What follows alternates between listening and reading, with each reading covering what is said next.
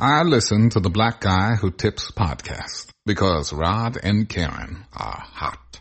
The experience of meeting this troll at VidCon was not unlike what happened when I met Josie Cat, the salty moderator from the Pathetic Virgin forum. Instead of looking me up and down like he was Meryl Streep in The Devil Wears Prada, or asking me if I called my husband a racist in bed, or dumping a bucket of pig's blood on my head as I crossed the threshold, this guy basically groveled. He said he was so sorry for all the abuse he'd given me, that he respected me, and that he hoped we could move on from our differences and be friends. He also confessed a bunch of personal stuff that he used to explain where his anger came from. I was really taken aback. All I wanted to say was that he had misconstrued my work and put a bunch of words in my mouth, and to show him that I'm a real person and that his actions have consequences. I mentioned that whenever he made videos, it would set off a ripple effect with his fans, who would attempt to contact me with even more aggressive messages than what this guy's videos contained, and that it really upset me. I made it clear that I wasn't trying to be his therapist or his friend, and that I appreciated his apology, but really just wanted the harassment to stop. We left on decent terms, and I thought it was possible things would get better, but of course, the guy made a video about how we'd met and worked out all our problems, and we're now on our way to becoming closer than Snoop Dogg and Martha Stewart. I should have known he'd do this. Hating me was part of his career, and he couldn't resist the opportunity to cook this grade A beef. I sort of understood his desire to say we become the best of friends, and I didn't really want to start another confrontation by shutting it down. Plus, it made him look good, or at least like his behavior wasn't irredeemable, and it wasn't so different from the cinematic resolution to our entirely one-sided feud that I'd envisioned, though in my version I was more like a benevolent queen lording my power over him, before saying it was behind us as long as he never trolled again. But something about his suggestion that we were equals who had put our differences aside got to me. This guy made 40 videos about how I'm the scum of the earth, and I'm supposed to forgive him because he said he was sorry? I'm supposed to consider him my friend? I would have a hard time forgiving my own mother if she did that to me. His new video made me realize he hadn't earned the benefit of the doubt. Hey, welcome to the Blackout Tips podcast. Your host Rod and Karen, and we are live on a Saturday. Ready to do some podcasting. You can find us on iTunes, Stitcher, Podomatic. Leave us 5-star reviews, which so many of y'all did. Yay! Thank you. It's like one of our highest number of reviews we've ever gotten in a week. Yay! So, breaking records, y'all. Shout out to the quarantine. Shout out to the quarantine. Shout out to y'all, really coming through. Last week we only got one review. I was like, I guess they done with old Rod and Karen. We love these reviews, y'all. When I tell y'all we look forward to this show, and that's a big piece of what we look forward to, is y'all reviews. Y'all just don't know how much those reviews motivate us and keep us going and keep us striving to give y'all the best show. Shaming works, okay? What said so? Don't listen to these people that tell you shame don't work. It worked on all of these people. We got these reviews. Of course, you can also find us, theblackguywhotips.com. Leave comments on our website. There were plenty.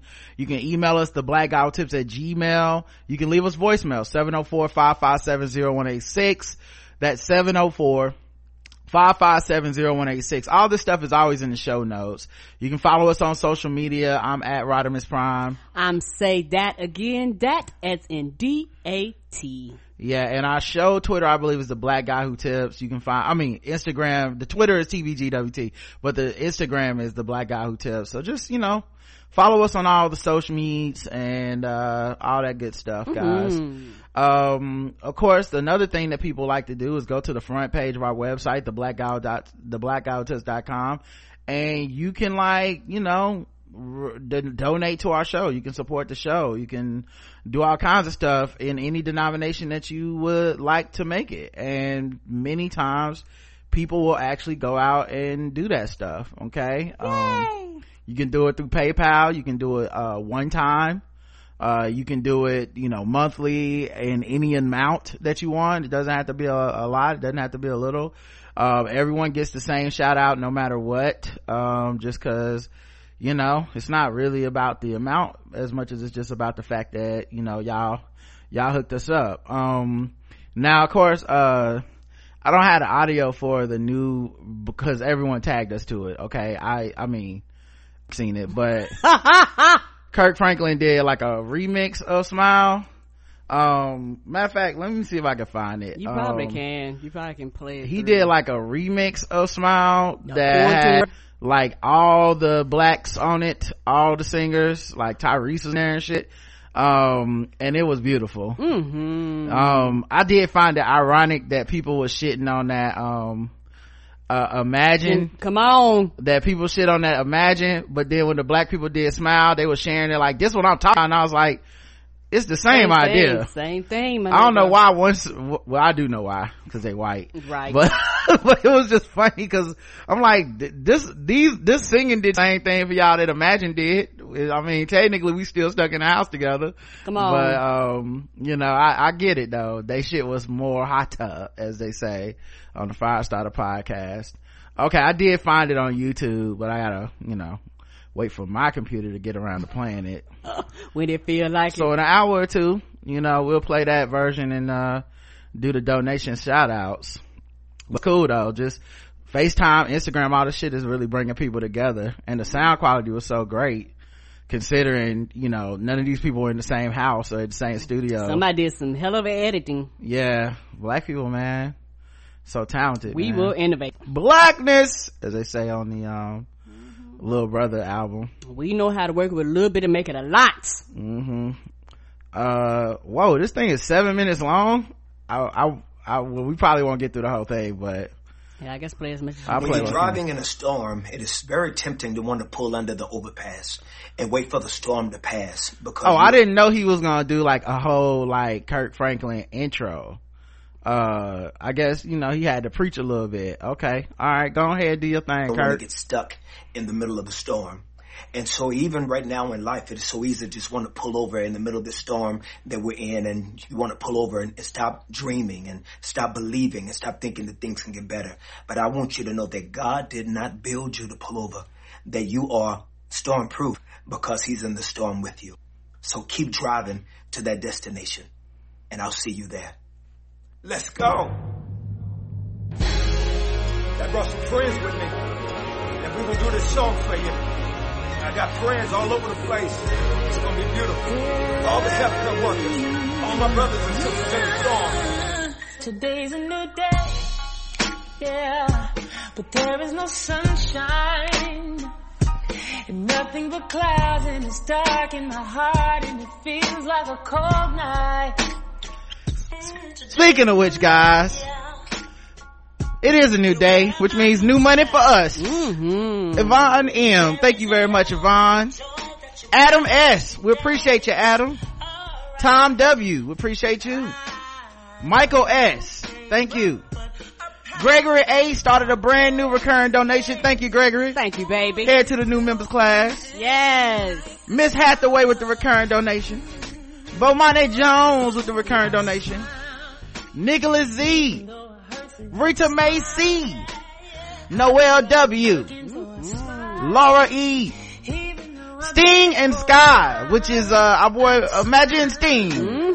Shout out to him. Thank you, baby. Olivia from Chicago, Pete B, Renate M, Ms. Barnes from the chat, Joanna M hit us with the brand new recurring donation. Thank you, Joanna. Yes.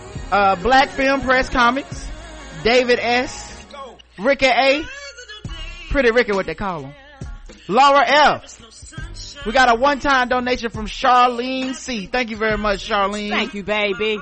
And I think that's everybody. There you go. Play us out, Church Blacks. Tell me, where are my blue skies? Where is the love and your joy that you promised me? Tell me it's alright. Come on. I almost gave up, but a power that I can't explain fell from heaven like a shower. I smile, even though I'm hurt. See, I smile. I know God is working, so I smile. Even though I've been here for a while, I smile. Yeah, Kelly Price. Fantasia. Yeah, Fantasia, Tyrese. Damn. They did the damn thing. But yeah, so, that was all the people that donated. Thank you very much, guys. All right, let's get back to the people that gave us reviews. Okay, we appreciate y'all.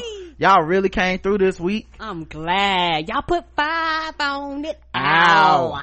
TBGWT, this is by RX0456, who says, great podcast, 3 exclamation points. Great podcast, 4 exclamation points. Great podcast, 3 exclamation points. So we lost one. I'll say it again. Great podcast, 5 exclamation points. Thank you very much. That's all you gotta say. That's all. You ain't got to say a lot, y'all. Told you, they ain't got to be long. You ain't gotta write a medium piece, okay? No, you don't have to write a think piece. You don't have to write this like, Beyonce put out a new album and, you watch Black as Fuck and now you gotta, do your dissertation. No. You can just leave hey, I like this thing, 5 stars. The end. And we will absolutely accept it and love it and cherish it, because that's what feeds us. Okay, guys? Yes. We appreciate y'all's positivity. Best show out there, 5 stars. Would encourage anyone and everyone to listen regardless of demographic. Ryan and Karen are wise, funny, clever, and you can't help cheering them on. Keep going, you guys. This is by L_Gatsky. L_Gatsky. Thank you. I thought you were about to say Gatsby. Me too. I almost said that. Did I do it right? With the shrug emoji, like I don't know. Yes you did, because we reading it, baby. Danielle CC put, hey guys, if this goes through, I started listening to you guys when a good friend of mine told me that you do Game of Thrones reviews, and child, shout out to the good friend. I've been addicted ever since. Unfortunately and fortunately, I'm one of the most essential workers, since I have a new claim to heroism, being an ER and PACU, surgical recovery nurse, which has turned into ICU nursing nowadays. Ooh. Hashtag the Rona, roll eyes emoji. Thank you for the continuous content and comedy. I shared a lot of your views on things, and plus I enjoy learning a few facts along the way that I did not know before. Also, thanks for keeping your level of blackness on 1000.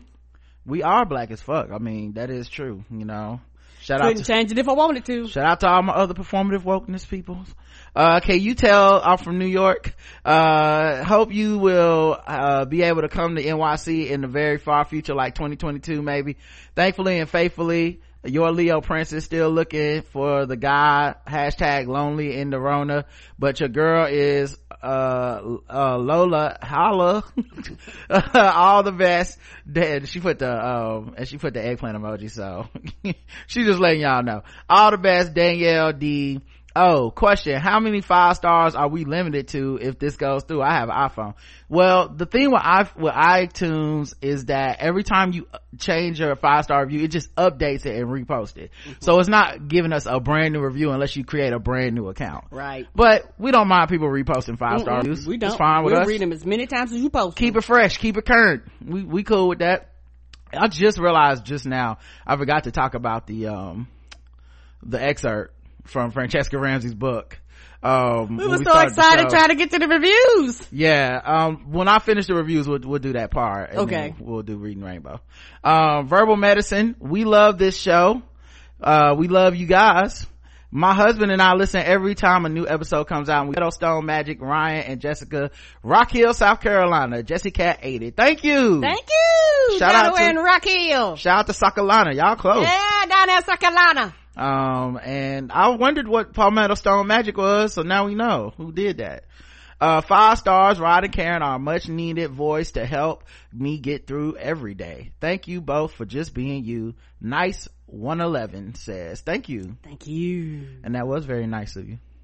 Best dang podcast. I am finally leaving these well-deserved and overdue 5 stars. I usually listen to the Blackout Tips while I'm driving or working, but now in our coronavirus quarantine, I finally prioritize some time to deliver these stars.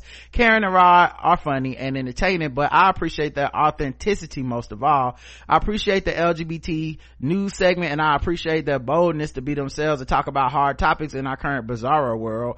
They were doing it all along, but I still love it. Also, I love the Reading Rainbow segment. I've been meaning to go back and write down all the books that have been featured in it so I can add them to my reading list. To Karen and Rod, because Rod is the co-host. Y'all truly make me laugh and smile in the hardest of times, and y'all give me hope in the world, that the world can somehow be better and make informed decisions. I can't say thank you enough. Take these stars by Justified Gains. Thank you. Thank you. Justified Gains sounds like a group of people that work out real hard, you know? Yes! We out here getting these Justified Gains. They out there mad. They was like, we gonna get this workout 6 feet apart out here in the sun. Great podcast. This is from McMiller82, who says, I've been listening to the Blackout Tips for over 5 years. Rod and Karen produce excellent and informative shows, and I truly appreciate their effort. Thank you. Thank you. Sending love from Oregon. This is from Renee Kensington, who says, it's been a while since I've left a 5-star review, and Rod and Karen deserve all the 5s. I love them for their inspiring messages, enlightening views, and all that's happening in the world, and pun-offs. I've learned a lot from them, and you can too. Thank you. Thank you. It's always interesting when people say they learn from us, because we definitely didn't get in it for that, but I'm also super happy to, you know, be informative, you know, like, that's dope, because I definitely learn from the podcast I listen to all the time. I'll be like, oh, I didn't know that, you know. Yes, and my pun game has improved. It has. Best podcast for Black home health workers. This is from Stack, but I hope I'm saying this right. Stack Bajan or Bajan, Bajan. I hope I didn't fuck that up. I have been listening to Rod and Karen for 5 years, and this podcast helps to clarify and rethink the onslaught of information you see on social media. And I'm listening to this podcast daily on my job, and I end up laughing at Karen's puns and Rod's white girl voice, which I am never prepared for, and I laugh till my stomach hurts. Oh, I am a healthcare worker, and it is tough.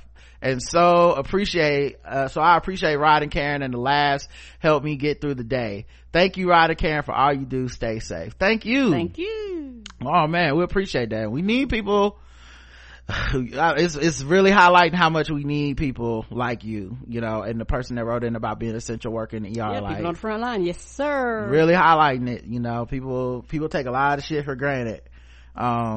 Simply the best. This is from Kenny Too Tall. Rod and Karen are the best podcast in the game. That's it. That's the review. Thank you. Told y'all it didn't have to be long. And lastly, paying my quarantine dues. This is from Christina Kubatis, who says, Rod and Karen managed to keep me sane while keeping me updated on the insane current events of our time. If it weren't for these two, I would not bother staying up to date on half the things they cover. I first started listening to y'all when Childish Gambino's video for This Is America came out. The video blew my mind when I saw it, and I immediately went to search for more info on all the references and influences. The episode where you analyze it popped up, and the next thing I knew, I had a new favorite podcast, and Rod and Karen are the best friends I've never met. Love you both. Thank you for doing what you do. Thank you. Thank you. Yeah, we love Childish Gambino. Thank you to all of y'all, man. Yes. And yeah, it's funny how there's like certain touchstone moments in blackness that happen, and that's sometimes it's how people find us, you know. Like Trayvon Martin. Yeah, that was a big one. Game of Thrones even, you know, like just certain moments where people are just like, I need to hear what black people have to say about this. And I'm sure we're not the only black podcast that gets that type. I bet all black podcasts get some type of bump in listenership when that stuff happens. But This Is America was a big one, because people were so fucking like, the hot takes was out, you know. It just seemed like whenever some major black shit happened, we can't just have a conversation about if it's good or not. It always turns into an indictment on that person's blackness from one segment of black people, and then a protection of that person's blackness from another segment of black people. And I know I'm often in the protection section, because that's just what the fuck I'm geared to do, man. Like, right. I don't protect everybody, quote unquote. You know, I don't feel that need for everyone, but it's a lot of people out here just trying to explain their specific experience of blackness, and then they get thrown out of blackness by all these motherfuckers that refuse to respect anybody that has had any different level of whatever than they have. Agreed. And I always feel like that's so not productive, you know. It's whack. Yeah, and it happens like every time. So yeah, you know, sometimes we do the show and it's like, well, this is why even if people are upset about it, this is why I still fuck with this, you know, and there's some merit and some truth here. Anyway, let's get to the Reading Rainbow segment that we didn't get to in the beginning. So that was from, well, that escalated quickly, Francesca Ramsey's book. And she's talking about dealing with a troll herself. Now I've read excerpts from, cause this is my favorite chapter of the book. I've read excerpts from when she was kind of trolling this woman, or at least in a troll hive, even if she didn't personally seek out this woman to troll. And then she met the woman and she kind of looked back and was like, in addition to like, one, making this woman into some hateful caricature that she really wasn't, right, I also could have been working on my own shit. Like, I'm sitting over here talking about she got this type of privilege and this type of connections and this type of whatever, but it's also convincing myself not to work on my own shit. Like, I could be doing the things that would get me in a position to be, you know, her, or be like her, or to be my version of myself that is more fulfilled, period, right? So that was one side of it. But then, you know, Francesca has she has like a YouTube and an MTV show. It's called Decoded.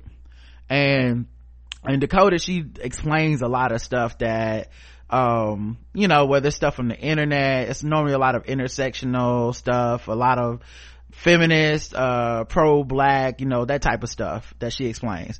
And so obviously that draws a lot of angry hater people, you know. And at the time she was married, I don't know if she was married or just dating Patrick, who was her I guess ex-husband now, and then co-host of Last Name Basis.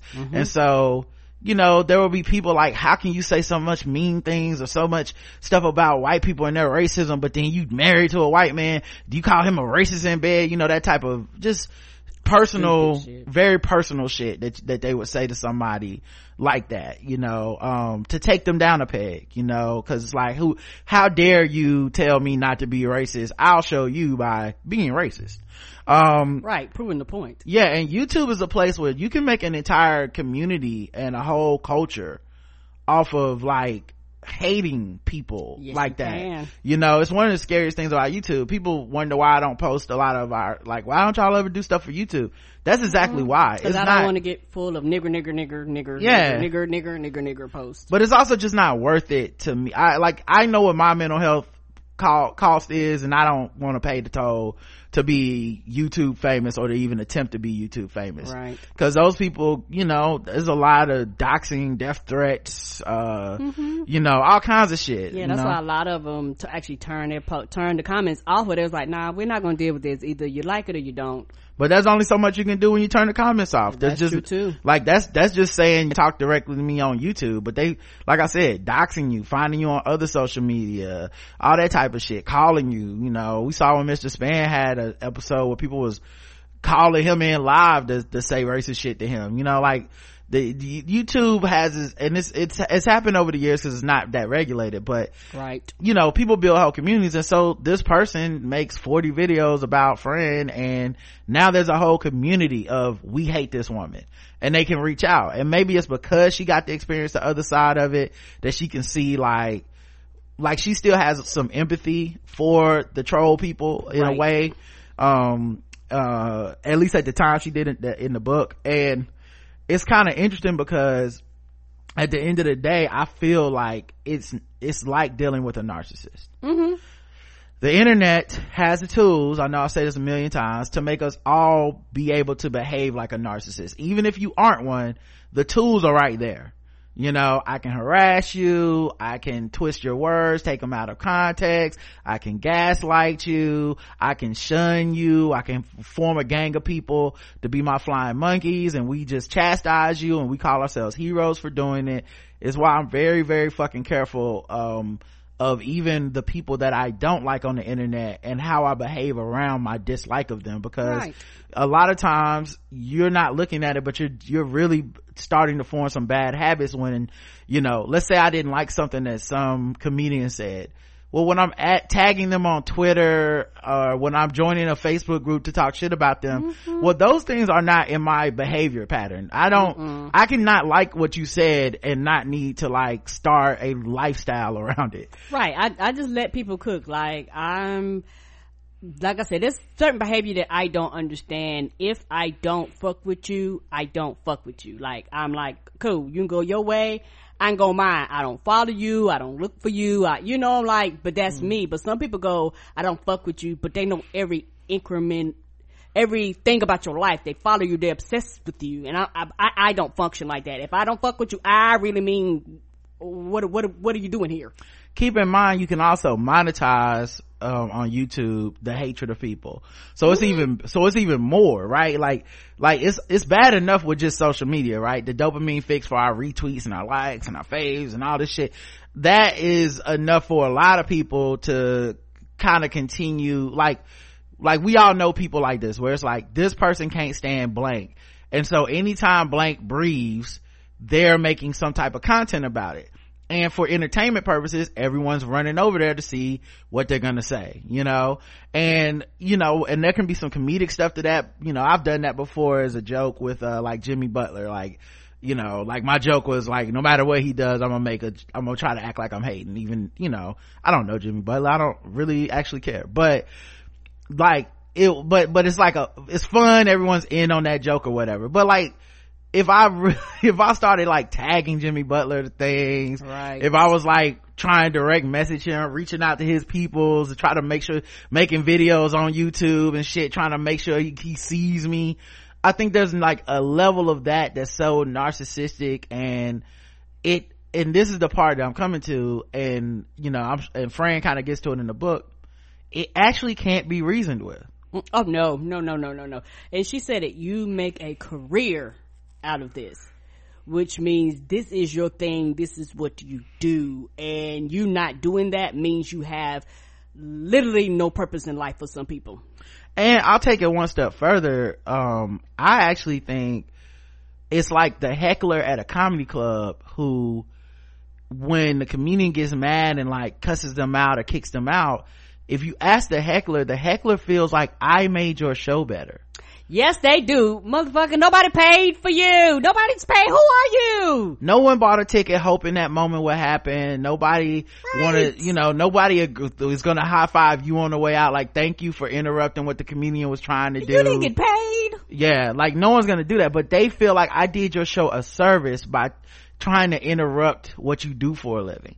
And that is, to me, the epitome of the troll. The way that man groveled before her, told her his whole sympathetic life story of, you know, I got laid off and that's where this anger comes from. To me, I look at those things and that would have made me even madder, because to me, when you start telling me that means you know where it came from. So don't try to get with me, get with a therapist. I don't have nothing to do with that. You know, you know, I lost my job and my wife left me, and then you know, I saw your videos and I got bald. No, motherfucker, go somewhere else that don't involve me in your delusion. Then the other part of it is, he then flipped it to, we're best friends, we're cool, we're co-workers, we're equal, we're peers. So unbeknownst to Fran or whatever, even by his hatred of her, he had put her on a pedestal. So him meeting her, he has to flip this narrative to his fans. It's not like he's gonna lose all his fans, and turn it into, yeah, well, we met, she understood, it was cool, you know, and you know, I let her know how I feel, she let me know how she felt, and I said, you know what, you know, it's cool, we could be friends. Like, completely flips the dynamic. No video of him groveling, none of that shit. And it goes further in the chapter, like with them having more of a confrontation, but like, that shit just really fucking like nails it. And it's why I don't engage with people that really just truly harass. Like, yeah, if harassing is their thing, right? Like, there's people who critique, and there's some merit to some critique. It is not all. Not all is not valid. Maybe not even most critique, to be fair. It's a small percentage that you go, okay, that's valid. Most people you got to dismiss. Like, there's certain people that could reach out to me and be like, hey, this thing you did, I think it's blah blah blah. And if I know them, if they have, you know, good intentions, if it's said in a certain way, there's an energy you can feel from people who want to see you do better. Right. There's also an energy you can feel from people that just want to talk shit. You know, people that are just trying to make you feel down, people that want you to feel bad, or people that just, honestly, in this case and in many cases, just want to get your attention. Yes. Like they feel like they won because they got your attention. You were doing fine. Right. Maybe you guys know you're at work. You do your job. You have no problems, but there becomes this one person who's like, I'm gonna do this thing until you have to stop what you're doing and give me attention like a fucking child. And that's when I will be, it's not gonna be this conversation where I'll go, I'm satisfied, this will never happen again. It's that moment where they go, that little smugness inside of them, it's like, I got you to stop thinking about whatever you were doing and focus on me for a second. I won, cause that's all I wanted. I didn't get any money, I don't get an extra life in a video game, I don't get nothing from this but your attention. And we all know these people. Yeah. But people online can make a living being these people. Yes, they can. And the whole goal is to get you to respond. And it's human nature to want to respond. It's human nature to defend yourself, particularly if you have a fighting spirit. Like if you're the type of person where you're like, oh, I'm not here for the bullshit. Or if you're the type of person that you want the truth to be told. Or if you have the type of personality where you want to be heard. People like that will drive you fucking insane. Because you go, this is irrational and this is illogical. But you also have to decipher what's worth your time and your energy, because your time and energy is very, very, very precious, and we have a limited amount of both. So I've learned over the years, and for me, I'm quick to be like, okay, fuck them and move on, and won't think twice and go on and be like, because I've said this and I will continue to say this, I've never seen a one person fight ever. A one person fight, you look fucking ridiculous. You look ridiculous over there shouting and screaming and hollering by yourself, because it takes two people for it to be a confrontation. It takes two people. And if I opt out, it's not a confrontation. Well, that just shows the kind of fights you've been in. I've been in physical fights. So one sided fight is normally a beating. So yeah, because I'm just coming from my life experience. That's why I don't do physical confrontations. Right. That's why a lot of times I feel like I call the cops on you, keep it pushing. The fuck is this? Oh, I'm sorry. It's okay. No, do your thing. But that's why I think that's why I have the fighting spirit in me. I grew up, I got in a lot of fights. I didn't win every fight or anything like that, but physical violence was just part of the place, part of growing up in our neighborhood, at least for the boys, and so I think it took me a long time to learn the skill that you already have, which is essentially, plus once you're an adult and people ain't gonna put their hands on you, you really don't have to participate in that back and forth.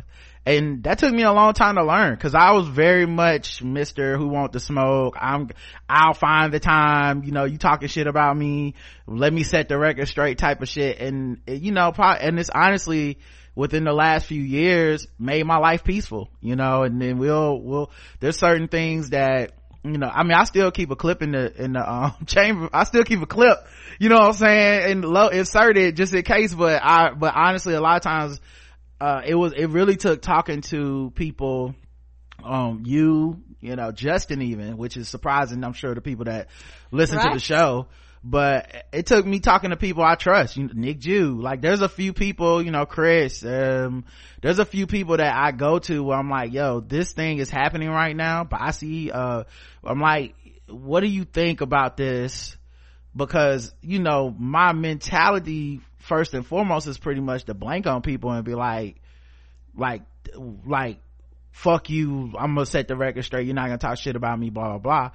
And it really took not doing it to see the benefits of it, because like she said, Fran had this entire cinematic happening in her head of just like, I'm gonna show up, I'm gonna point him in the right direction, I'm gonna let him know he had me fucked up, he's gonna understand there's no logical way he could be right in this situation, he's gonna back off and leave me the fuck alone, and I will go on happily ever after, having told him, yes, you fucked up, yes, you better admit it, okay, you apologize, we're straight, but we'll never be cool, just letting you know, now go on about your business, keep my name out your mouth. That's how I was in her mind, and I used to do that too. Like, in my brain, it was, they will understand, they will see how fucked up they had me, realize they had the wrong one, blah blah, and that's just not how it goes, because that type of person that pursues someone, that harasses someone, that trolls somebody, they don't have that in them to have integrity like that. They wouldn't have been trolling you in the first place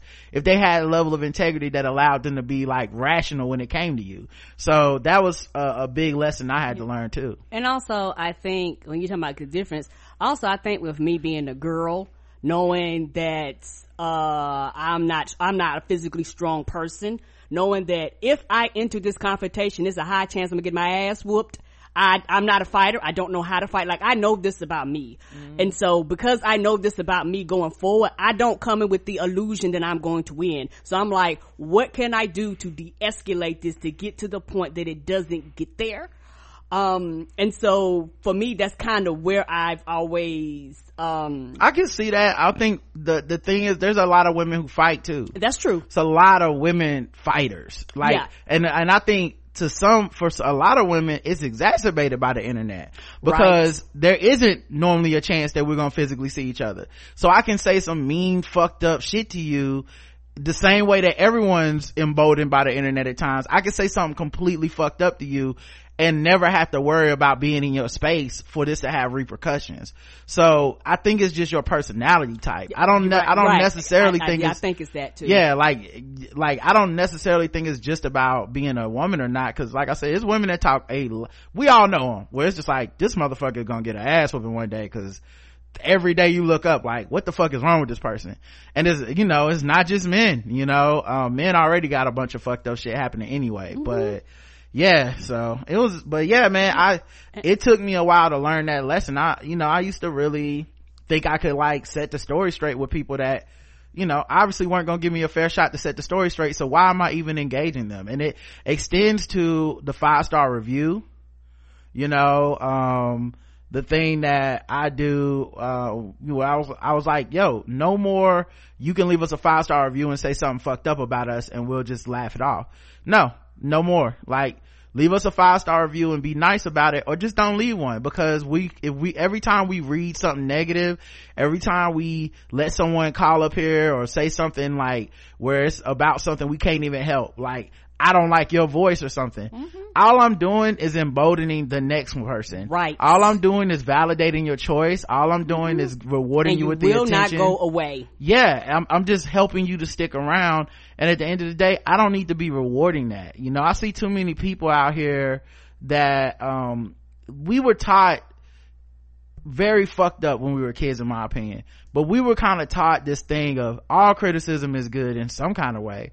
And it's a very bad thing to teach kids, because kids, you're trying to develop their confidence in the first fucking place. And then to tell somebody that no matter how extreme, no matter how fucked up something is, we have to give some credence to all criticism. I have a voice inside of my head that's already on my head all the time. I don't need to add another chorus line to the shit. I'm good. Okay. Me and this motherfucker trying to work it out ourselves. Like, the last thing I need is some other motherfuckers in here saying irrational, unreasonable things to me. Right. In a harsh way. And I think people need to understand that. It's one of the reasons that I'm so quote unquote easy on celebrities and singers and all that shit, is because I think most of the shit that people level at them is irrational. It's not actually, it's not based in it. Yeah. It's illogical and it's irrational. Now, some of it is valid, don't get me wrong. Yeah. But a high percentage, once you get past what's valid, you get into the irrational. Yeah, you get, this nigga ate cake for breakfast, and then everyone feels they gotta have an opinion on it and they can say it however they want. The other thing too, man, is as black people, we don't normally get the benefit of people having to talk to us nice. Oh no, we don't. And so this is a platform where we can say that's what the fuck it's gonna be. And if it's not that, then we don't want to talk to you. That's it. Because we're not going around talking bad or mean about your ass. So how about you have some consideration and approach us in the way that you would like to be approached? I think that's a major thing. It's like, we have certain norms in society that, if you think about it, they don't actually make sense. Like a college coach being able to grab a young black kid by the jersey and yell in his face, right? That's a norm though. You shaking your head, but that's very normalized. It is, but right. But I'm like, yeah. But if that same kid came to the press conference after the game and said, I'm transferring schools because you need to talk to me nice. Right. People would be more outraged at that than the coach grabbing him. You see what I'm saying? Because we've normalized that shit. So especially as black people, we end up having to take the shit into the stick too often. All these people dying from COVID-19. Black people start dying, and then now we need to start talking about opening up the economy and bullshit. That's not what I was gonna say. Now we need to start talking about personal responsibility. Why are you smoking? Why are you drinking? Why are you fat? Everybody else been dying with pre-existing conditions, all this shit. All over the globe. It got to us. Van Jones writing a piece about why we need to take personal responsibility for our health. Jerome Adams, the Surgeon General, who never brought this shit up before, now he want to talk, do it for your pop, don't smoke, that kind of shit. So to me, it's like, and I know this is a tangent off of what Fran was doing, but to me, friends, even the impulse for Fran to want to confront the person and talk to him, and obviously she learned a lesson through this, like, no, don't do this again. But even that impulse, a lot of that is us. A lot of that is blackness. A lot of that is, cause she also modeled that confrontation off of Lindy West, who's a white woman who, she's a body positivity person. She's, like, I'm living my fat life out loud or whatever type of person. And, she had a troll, and then she met this troll, and they had like a conversation, and it went so great. The guy understood and took it back and realized he was the one fucked up and all this shit. And I was thinking to myself, even that is some shit afforded to white people. Like, we don't even get that. So fuck them. You know what I mean? Like let this shit, don't worry about it. And I mean, don't just go for white people. I mean, as black creatives, we should carve out a little bit of space for our shit and be like, no, approach us with some respect, and then we can talk. Right. Approach us with care. And it's one of those things too, to where, like you say, this is just part of my personality. I think, because like you say, my personality is to not to get into confrontation in the first place, because of, I know how I am.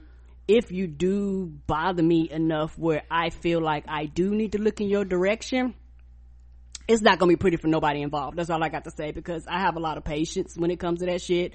So I'm like, okay, I've ignored you. If I have to stop what I'm doing and glance at you and look up at you, I'm coming with everything. And I know me. I could be petty. I could harass the hell out of you. Like, I know that about my personality, and I know me. So I'm like, you know what? Before we both out here looking like fools, I'm just gonna ignore you. Yeah, I mean, I think I've never seen you be like that towards somebody, but I think you just also live an existence that most people just either leave you alone, or you just have a very thick wall around you that just, you're like, I'm just not gonna even participate in this. Yeah, a lot of shit I don't just know, rolls, yeah. Like, it's just stuff that would have triggered me, stuff that has made me be like, you will not be talking about my wife like this. You've been able to just kind of be like, yeah, what the fuck is wrong with this person anyway, and move on. It's a very healthy thing to be able to do, and like I said, I've modeled after you in a lot of these ways, because I've been like, yeah, I should be able to like move on a lot faster and a lot, like with a lot more of myself intact. Because what I realized too is, we talked about this a long time ago on the show, but it was like at that time I was looking at Lipstick Alley comments on our show, and I was like, geez, these people fucking hate the show. And I was like, wait a minute, that's my insecurity to even see that, to even want to see that. You know what I mean? That means I have some insecurity inside about who I am and what I do, if I want to go somewhere where I know the comments are going to be negative, just so I can like read that shit. You know what I mean? And so if I know that this is a place that they don't really like anything, why the fuck am I over there hanging out? Like, there's a bunch of other shows that, do better than us, bigger numbers than us, more successful than us, and they hate that shit too. So like, what did I expect they would like our shit? No, that means I was emotionally cutting. I went there to cut myself emotionally, and it's not, it's not fair to myself to do that. And if I and I never went back because it was like, nah, I love myself, I love what we do, I'm sure what we do is good, I have best of my intentions, the best hopes whenever we take this mic, and people fuck with it. So like, what else do I need to validate me? Okay, yeah, other than 5-star reviews, y'all keep sending those in, but other than that, yes, y'all keep sending those in. But I'm gonna say this, that we can move on. Also, I think too, when you are a person, and this is part of my personality too, particularly being a woman, when you have to take a lot of comments from bosses, managers, supervisors, comments from men, this is, like I said, my personality, when you just have to take a lot, eventually you'll just be like, okay, it ain't a big deal. It's sad, but sometimes it's that thing that kind of helps you navigate life where everything don't trigger you. Like, you be like, okay, and like the fuck that means, and you just do. It don't mean that you don't see it. It don't mean that you not acknowledging it, because you see it and you acknowledge it. But I can't stay here with you. And that's my thing.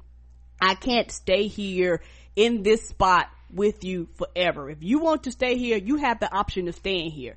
I have the option of glancing and continuing to move on with my life. I have other shit to do. Yeah, I mean, you're, like I said, I modeled after you because you're so good at it. Like, and I think also it's because of how you was raised. Like, right. I know you keep saying this because I'm a woman and stuff, but like I said, I know women, there's a lot of women that do not operate this way. No, they don't. Like, they be out here trying to start the smoke every single day. Boy, they put some motherfucking hands on you. You talk to them crazy. I think it's just, you have a natural disposition, of being able to let the shit, like, either roll off your back or at least to know not to participate in it because you can't win. So right, and you're just like I said, it took a long time for me to understand it, but I learned it from you essentially, because I mean it was just a couple years ago where I was like, I'm gonna do blank on our show, and you was like, don't do that or whatever, and I was like, I don't see the wisdom in not doing this. Let's burn the fuck out of all these motherfuckers. I'm mad. And I was trying my best, y'all just don't know.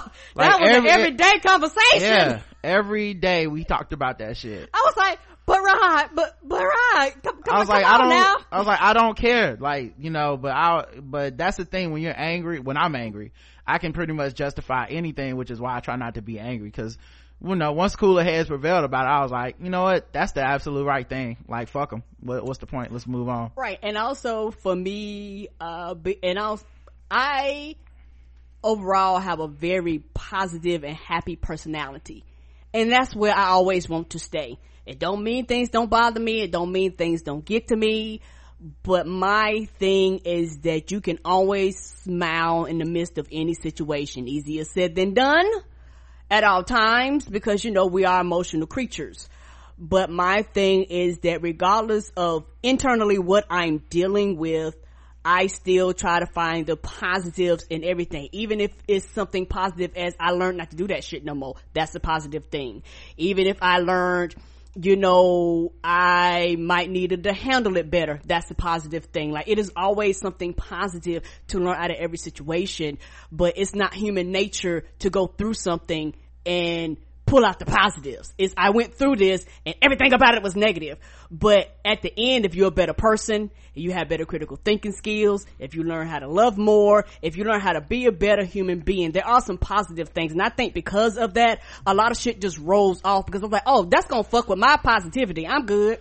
Well, I mean that's kind of true, but then also I think a lot of times you come to me with the negative stuff, so I do talk to you now. Yeah, so it's not just rolling off completely just unbothered, like, but you just don't show out for the world, and that's like I said, that's a huge, that's such a smart thing to do. It's I was thinking about this today, like I was listening to this podcast on the Griot yesterday actually, and it's called Dear Culture. I think they just started, it's like 4 episodes in or something, maybe it's been on for a while, I don't know. Anyway, it's really good, I really like it. And they had a episode about Black as Fuck, the TV show by Kenya Barris, and it was really good. And they had one of the people on the show that he like hated it or whatever. He had made this whole Facebook post and gone viral how much he hated it. And so they had him on to interview him, but then they also interviewed Kenya Barris, and they also interviewed TV critics and all these people too. And it was like a pretty, in my opinion, it's a pretty fair discussion of the show and some of the controversy surrounding the show and all of that stuff. But the thing that really hit home for me was some people, because they made a point to be like, this person that hates this show has like a media company that they're enterprising, they want to be in that industry of some type, that whatever, Hollywood or whatever, some type of entertainment. And I thought to myself after the show, I was like, man, it's kind of interesting, one, how much and how often, and like I said, I had to stop giving people the benefit of the doubt of this, but how often someone's critiques of people that are way ahead of them in the same industry, to me, it's like, how often is that fueled by some level of jealousy? A lot. It's like, if you look at what they're saying in their actions sometimes, yes. It doesn't mean they're totally wrong. It doesn't mean their criticisms are not valid, but a lot of times they have made this out to be the worst thing in the world when they sell it to everybody else. It's like, this is a problem that needs to be stopped. And it's like, this person's ahead of you on the track. And if somehow the world would decide that they don't fuck with this person, you feel like you would be one step closer to where you want to be. Right. And that goes with activism, a lot of shit. Like you just see it in every industry. It's one of the reasons I stopped talking about like radio shows and TV shows and shit that, if like they might be bigger than us and I may disagree with something, but I don't want to turn our show into the recap show of what we disagree about on their show shit. Right. Cause I feel like, hear their opinion, go listen to it. I feel like that's what I used to do too much. So then the other part of it that I thought about is, okay, say you do want to be in that industry. And Kenya Barris is a mover and a shaker in that industry. You burning a bridge that don't even exist yet. Because there has to be a way to critique this person or to say, this is an area I feel like they could improve in or could have done something differently without completely being like, and this person is essentially, the worst and all their work is the worst and I don't understand this person. Because I was thinking about that when I was listening. I was like, you burned a bridge that don't even exist and won't, may never exist, because people got smaller ears than you think, dog. Like, we've had people that are like, I heard the show, and I'm like, what the fuck, you a celebrity, you're not supposed to be listening to shit. Like, it was one of the reasons I changed. I really was more mindful of how we talk on the show, because I was like, oh yeah, people can hear this. Yeah, you never know who knows who and who's listening on the staff. And every podcast goes through this, by the way. Yes, they do. All your favorite, listen to all your podcasts that talk culture. Listen to when they start out and listen to how they end up. Now, right, it ain't the same. When they start out, everybody talks reckless because this is not people. This is not a conversation we're really having yet. You don't really understand it at the moment. You just think like, yeah, I'm talking about this thing 'cause I like talking about it or whatever. And then later you're like, wait a fucking minute.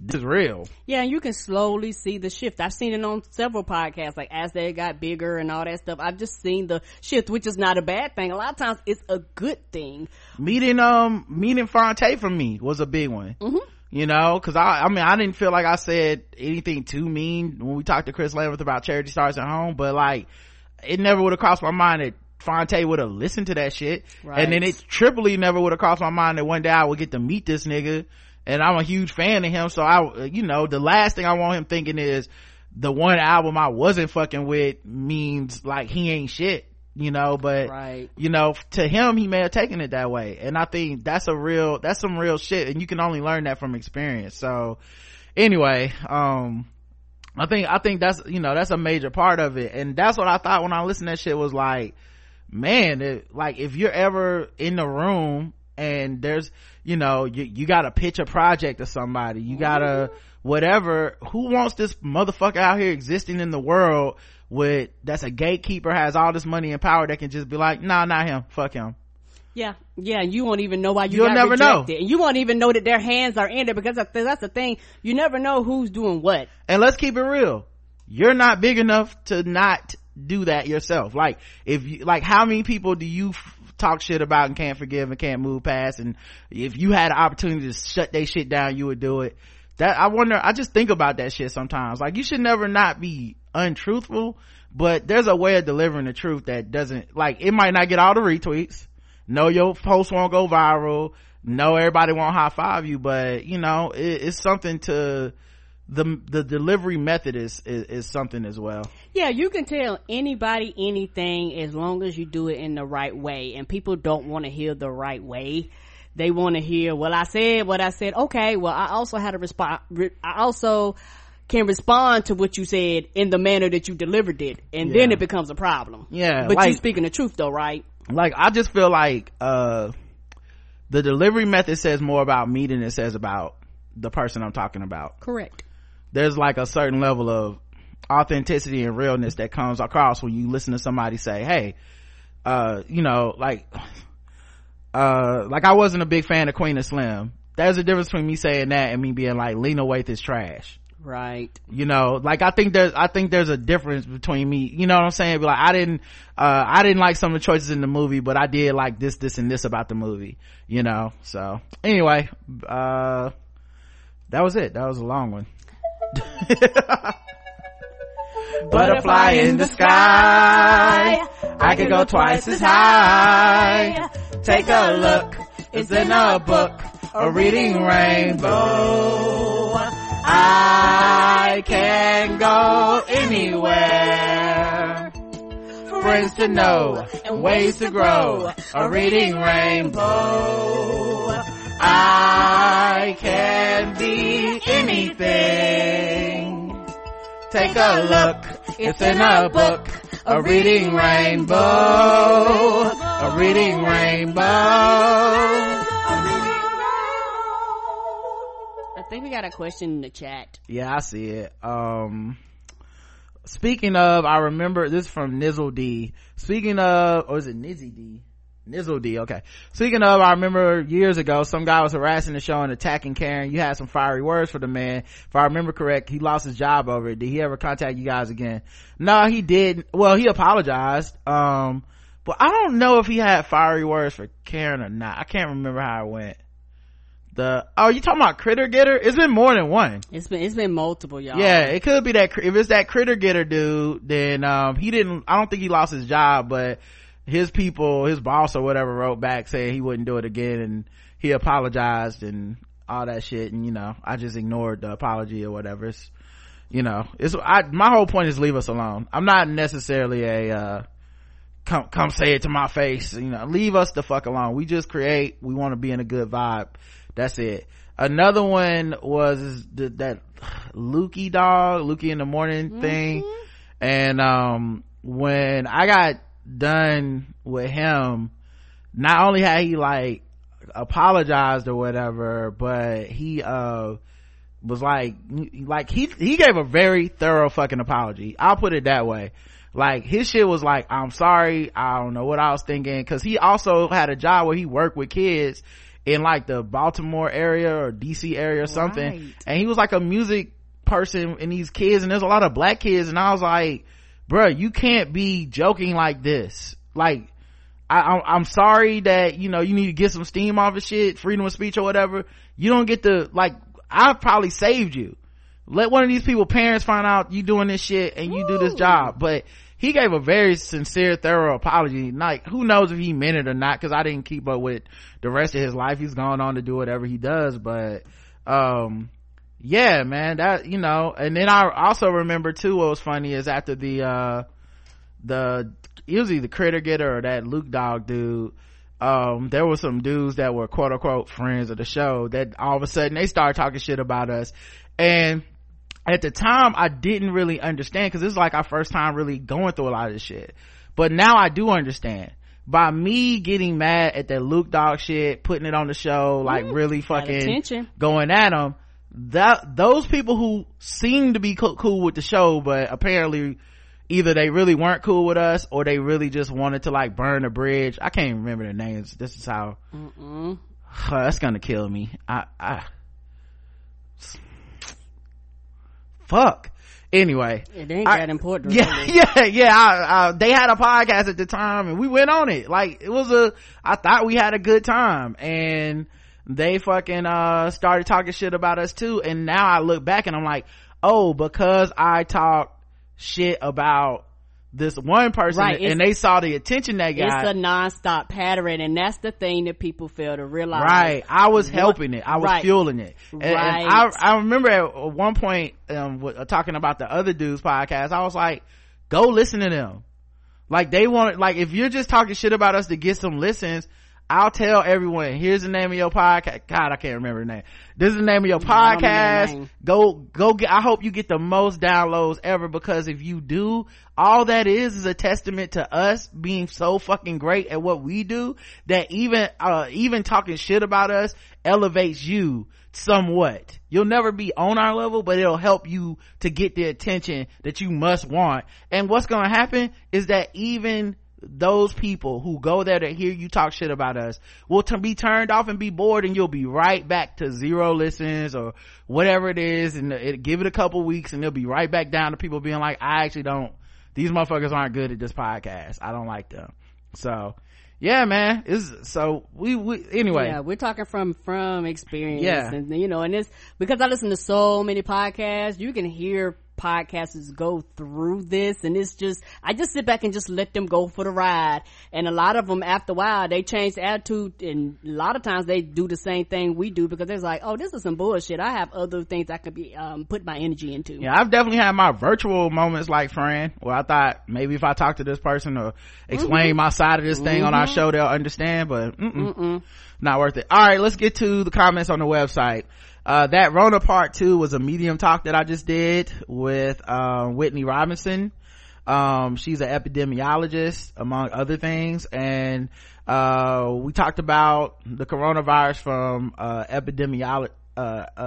pandemic epidemic point of view. Great episode. This is from Brooklyn Shoebay. Great episode. Taking a slight detour. I appreciate hearing about a black woman in a science field. My daughter is really good at math and science and wants a career that will combine the two. I didn't know epidemiologist is a career option. Representation matters. Thank you, Dr. Whitney. It does. Yeah, a couple things. One, this is why I asked her about, like, how did you even get in this field and all that stuff. That was definitely part of it. But then, also, you never know who's listening, man. And lastly, black people, ain't it funny? She was like, Dr. Whitney. Ain't that what we do? It's like, we got love for you. We will say doctor in that first name in a heartbeat. We earned it. Yeah, I hope they understand. No. Okay, no, that's not what I'm saying. You're supposed to say doctor their last name. So it's not about earned. It's actually, some people even take it as overly familiar. But what I'm saying is, black people, we do that, and I love it. I love us. I love that we do that. It's like, your aunt introduced to her friend, and now that's Miss so-and-so, by the first name. Yeah. It's just a black thing, at least down here it is. So to me, I love it, but I know some, the Oprahs of the world, you don't call me aunties, sometimes they get mad about that shit and be like, call me by my last name. Yeah, y'all better hope I don't get no letters and no degrees. I'm Dr. Karen, doctor. Yeah. Rigo 1819 leaves a comment on our feedback episode, which was 2088. Her name is Karen and she's here to say. Rigo says, yes, Karen is here to say, I'm good on any MLK Boulevard. Don't put yourself down, because I'm here for those bars. Thank you. The poll was, can you freestyle rap? Yes, but badly, and no. Karen? Oh, yes, but badly. 16% of the audience is with Karen, yes, but badly. 7% said yes, and then 76% said no. And Lakita says, I can't freestyle, but I adore Karen's bravery. You miss 100% of the shots you don't take. Yeah, I get out there, even if I look like a fool, I get out there. And I'll say I can freestyle, but I would say I can freestyle just yes, and then it might be bad, but I'm not gonna put that on myself to start. You see what I'm saying? So like, sometimes it's probably bad, and then sometimes it's actually good. It just depends on the day, you know. Yeah, Sweetwater Tavola got some fans. 2089, blacks are human too. We got 2 comments. EVE says, and this is when we talked about a bunch of just white supremacy, coronavirus news, bad baby. EVE says, those 2 teens who made the racist TikTok video is the embodiment of life comes at you fast. The video was pretty fucking racist, but Black Twitter CSI was on the case, weren't they? The girl in the video issues a fake apology while throwing her boyfriend under the bus and got expelled and her admission to college rescinded, and then she issued another statement saying everyone on the internet ruined her life. No, she ruined her own life, and I couldn't bring myself to feel a bit sorry for her. A lot of people make stupid mistakes, but teens today have had the internet long enough to know better. Right. These 2 just thought that their followers would find it funny and nothing would happen. Fuck these kids and their parents who most definitely voted for Trump. Yeah, the only thing I'll say is I saw some screenshots and I wasn't sure if that was all from her account. Like the first one was from her account, but then the second one had a different username. So I don't know if all those were things she said or someone was trolling us and made a fake, like some fake other stuff, or if she made a new account. I don't know the whole story. I just knew enough to know that, you know, that initial video was just stupid enough for me to be like, all right, well, whatever happens to him happens. Felix says, those French doctors, bruv, absolute insanity that people like that have such high positions. I knew that disgusting segment really did the rounds when I saw it pop up in my grandparents' WhatsApp group. The visceral reaction from me and basically every African on the internet, man. So nice when we can all put the diaspora wars to the side and form Voltron to loudly make ourselves heard. I have so many older relatives and others with various medical conditions. Just the thought of them having to suffer through some neo-colonial garbage like that was suggested makes me livid. Yeah, I'm with you, baby. I can't believe they said that shit on national, like, just TV, like it wasn't nothing. Like, ain't this the shit we always do? Well, maybe we should inject some Africans, you know, do some tests. It's like, yo mama, like nobody could have run off the side and with a hook like Sandman from Apollo, get them out of here. The poll: do you wipe down the food and groceries when you get them home now? We do. Yes or no? Yes, we do. But guess what, Karen? What? Only 51% of the people in our poll said yes. 49% say no. Now, we read that thing that said you pretty much can't get it that way, which is a great point. And you know, they're not wrong. And I will admit, I'm not a scientist, but I am paranoid. So we wipe down everything. We just wipe it down. I don't know what to tell you. We've been outside too long. Did you take your clothes off? Did you wash your hands? I've been saying from day one when we talk coronavirus on this show, I'd rather be too cautious and then not cautious enough. That is not what I've been saying. That's what Karen apparently been saying. What I was gonna say, Karen, is I've been saying from day one that I could be reading so much shit about coronavirus that I'm paranoid. That's true. I've been saying that. Even when I was like, when we was at Hornets games, I was like, I don't know, man, we might need to stop going. Last 1 or 2 games before it got canceled. Yeah, I remember thinking that, and turns out I should have listened to my gut, because it was like, you know, coronavirus been in America since, you know, last November or some shit. It's like, okay, so maybe some of the things I was reading was right. Yeah, because I remember one of the last games we went to, somebody was coughing and I was looking like, you know what, I don't know about this. Right, could have been us. I'm just saying, I come home, we wipe off everything, put everything up, wipe the doorknobs down. Yeah, put the fresh stuff in containers, and then I even take my clothes off and either change clothes or take a shower.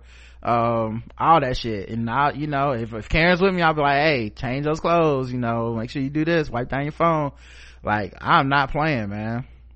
If it get me, it was just some Final Destination. It was just trying to get me. Like, it was like you are the target. It was aggressive for me. Yeah, if it get me, dog, it was out here. Okay, understand.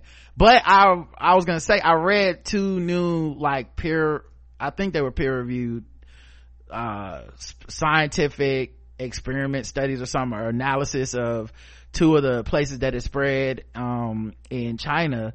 One of them was a call center, you know, and that would make sense because they probably in close quarters, and the other one was a restaurant. And they explain how it worked, and it seems that for the vast majority of people who are going to get this, through community spread or even family spread, whatever, it's because you're less than 6 feet apart, and because people are sitting in a place for hours without a lot of circulating air. Right. So workplaces, restaurants, sporting events, things like that are gonna be real, like, and it was like down to like 1 meter. So like if you sat within a meter, which is about 3 feet of some of these people, is that a yard? A meter, maybe that's 6 feet. Matter of fact, let me look up meter to feet before I don't, some motherfucker right here. I don't know. That is not the conversion. Well, I'm sorry, I'm a dumbass American. Okay, I didn't ask for this. Somebody push their glasses up right now and shift their pocket protector. They typing. Didn't nobody ask for this shit, okay? I got a degree in math, Rob. I know it's somebody from like Australia or Britain where they smarter than us. That's fine. I know, but they don't use the metric system. We learned feet and inches and stupid shit. Yes, we did. Of course I'd rather learn kilometers and fucking miles and things that can easily divisible by 10. Of course. Anyway, it's about 3 feet. But so the people that mostly got the coronavirus, were within 3 feet of the person that had it. And so it didn't seem to be this kind of thing where you get it from, and they sat close to them for an extended period of time. So it wasn't even like, you know, they just walked by and somehow got a whiff of a motherfucking coronavirus. It was like you kind of have to be in an area with a person for an extended period of time, standing still, and close. Yeah, and a lot of jobs, particularly cubicles. I was talking to your mom about this today, and I was saying a lot of jobs have gotten really cheap. They don't want to buy and invest in cubicles. Cubicles used to be tall, and they used to kind of box you off where everybody was individual. But now everybody want to get to this quote unquote open concept, and the fuck is the open concept? Is nothing but a germ disease type of thing. Because one person gets sick, next thing you know, it don't wipe that whole corner. It happens all the time. Either they don't have cubicles, or either the cubicles are really, really low, which means somebody get a cold, somebody get sick. Y'all see it in the workplace. So yes, it's gonna be really hard to convince people to, unless they have to come back to work when everybody is literally 2 feet from each other in these cubes. Yeah, so and I think that helps with the paranoia too. So yes, you can go sit out on your porch. Yes, you can, you know, it sounds like even exercise and going for a walk and shit is gonna be fine. You know, it seems like, at least from what I've read so far, a lot of, and maybe it'll change, but a lot of this stuff, is about close contact and sitting around for extended periods of time. Which means social distancing is the right thing. Right. Stay far away from people, mask up, that kind of shit. You know, doesn't mean open restaurants and sit 6 feet from each other is going to necessarily be a death sentence that way. Cause they even check the air conditioning to be like, well, maybe it can spread via air conditioning. Right. But they didn't even find any evidence that was true. Now they did say that like being around the air conditioner might have an effect because it does suck the air particles closer to that area of the restaurant or whatever. Right. But there was like, even still, the people that got it was people sitting right next to them. Nobody else in the restaurant got it. You know. Okay. So that's proximity. And in the office, nobody on, like, a person that had it on like some people had it, but the most concentration of people that had it was on the 11th floor with this one person that they knew for sure was sick. So even people like getting in the elevator and touching the same buttons, that wasn't how people got it. It was just, like you said, prolonged period of time. Yeah. So all right, the poll was, we already said what the poll is. The comments: Brittany says, I wipe everything down before I take it in the house, groceries, bags, etc. I'm afraid to bring the germs inside to my kids. I also have an underlying condition. Being a black woman, I know that's not uncommon. My mother-in-law thinks I'm doing too much, but I'd rather do too much than too little, right? That's how I've justified it. Maybe I look crazy, but if it get me, it was just meant to get me. Like, then let me look crazy, okay? Brooklyn Chouvet says, I wipe down cans, bottles, the counters I had, the groceries on, the refrigerator handles, just to be safe. Same, sis, same. Wipe it all down, okay? Wipe it down. Shoulders, chest, pants, shoes. Come on. Felix says, I try to wipe down anything I know I'll be touching a lot, so snack packaging, bottles, cans, plastic covers for things like tissue and wipes, just to be safe. Can't be too careful. Yeah. And I like I actually take my bottle or canned soda, if I'm gonna be mixing it with a drink, I just go ahead and open it up and pour it into a cup. I don't fuck it. Like I've already wiped them off with Lysol and everything. I still don't care. Nope. Gotta go in the bottle. Just in case one decides to linger around. One of them like that. You might just be chilling. Iman says, we have a setup in our garage, a fold out table with Clorox wipes to wipe everything down, extra plastic bags to throw away packaging and any possible contaminated things. For food delivery, we set a TV tray table outside our front door. That's smart. Yo, we should do that. We got one. We do. Yeah, we got one. That way they know where to sit it. Yeah. We ain't using it for nothing. Cause I don't like when they deliver the food and sit on the ground. Cause I be like, what if like an enterprising ass varmint runs up in there? I don't know what these animals is thinking. Okay, that's what I do. It's dusty. I'll wipe it down and put it. I've been seeing a little too much stuff on Twitter where these animals getting too comfortable now that we not out here. Come on, walk outside and coyotes staring at you. No thank you. Like I don't want to look outside and just like a motherfucking squirrel is just eating my dumplings. Like that ain't cool. Who told you could do that? Right. You know it's deer near here too.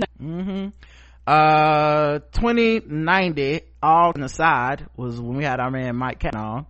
That was fun. Asked him about 8 to 10 questions. Amon says, hey y'all, I really like Mike as a guest. Not sure if you had him on before. We have. I've been listening for a few years now, but maybe it's an episode I missed. It's been a while. It's been a while. Anytime you guys think about a guest or something you want to hear, go to theblackouttips.com. There's a search bar at the top of the screen. You can put in that guest name and then their episodes will come up. I've been listening for years for now, but maybe it's an episode I missed, but he was really great. And I really appreciate the conversation y'all had about being in your head thinking someone is upset with you. I think a lot of us struggle with some version of that. For me, it's wondering if someone thinks my ideas are bad or if I offended someone. Oh well, welcome to the club, buddy. This past month I found out that there were 2 people who were upset with me and I never noticed. One messaged me to apologize about it and I let her know I had no idea what she was talking about. Yeah, let me tell you something else though about that that's really wild.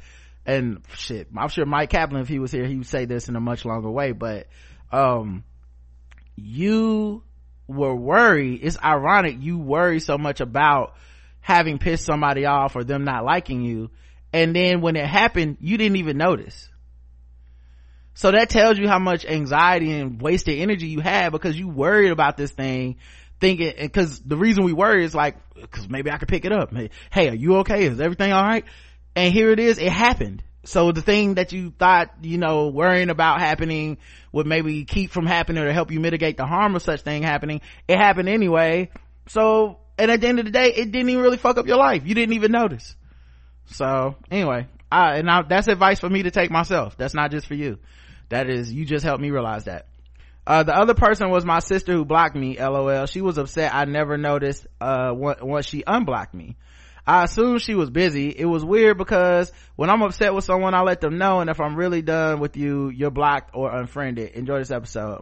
Thank you.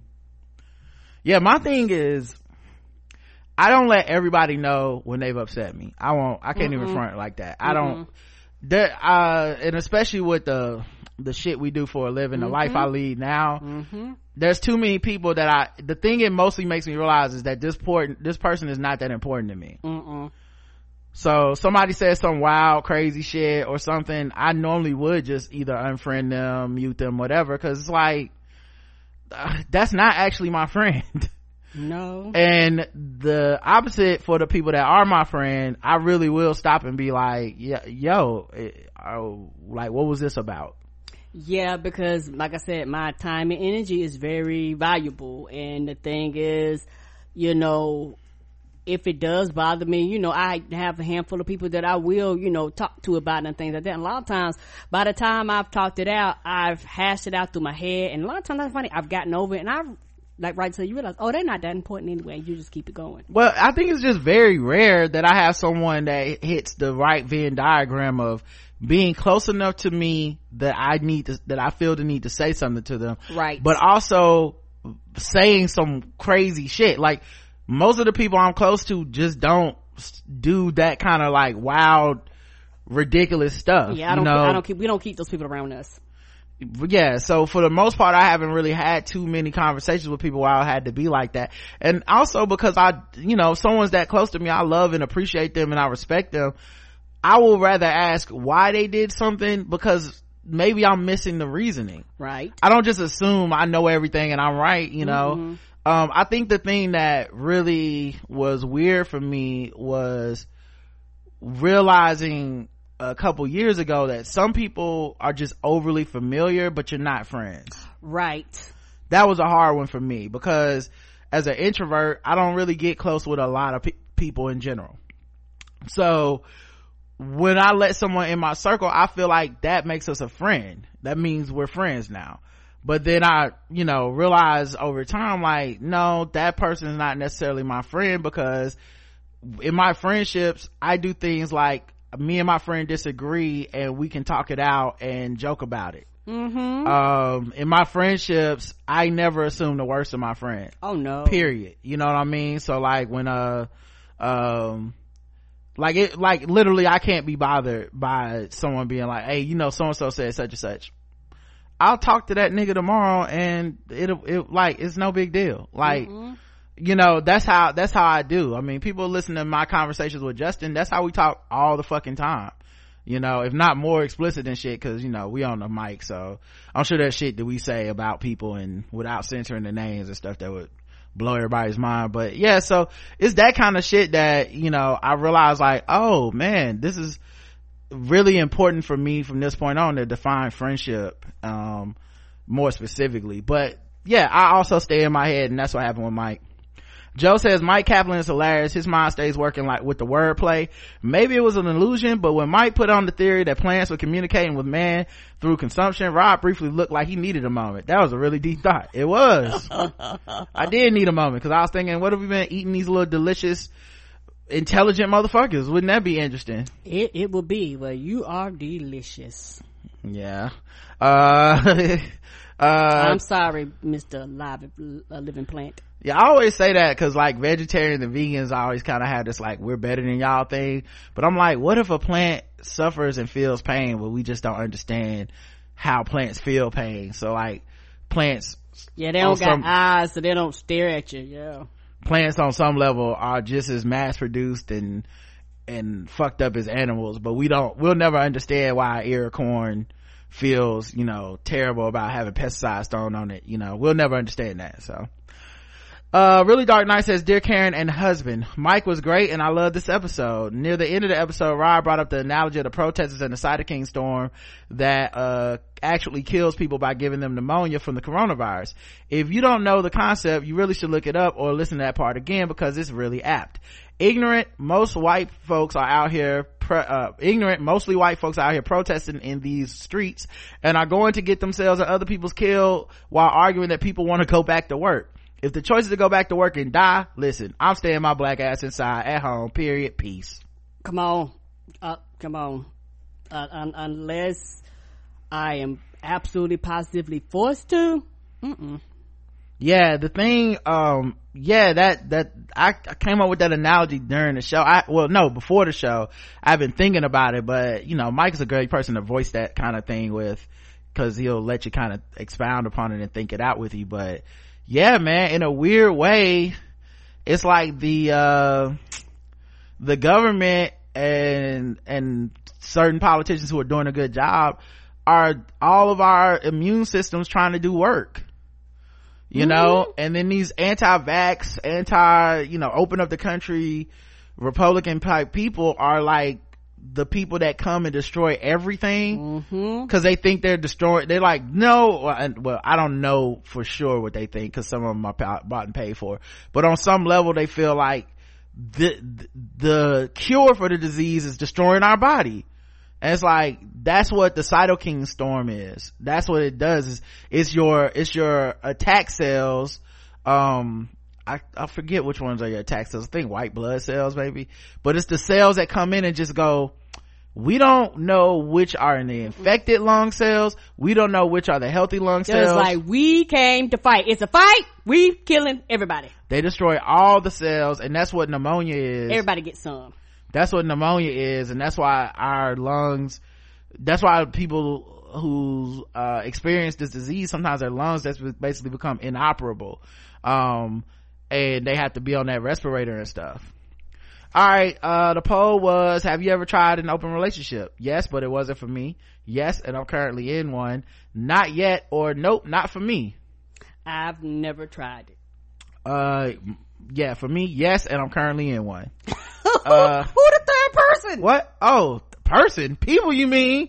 I got I'm a whole nother family, Karen. I'm sorry. It's just open on my side. I just didn't know. So it's closed on my side? Yeah, it's a one side open relationship. Many people call it cheating. So all the doors ain't open? A lot of people are in these. Can I open up the window then? A lot of people are in these and don't know. Okay, so just spread the word. Okay, it's not cheating. It's an open relationship on one side secretly. All right.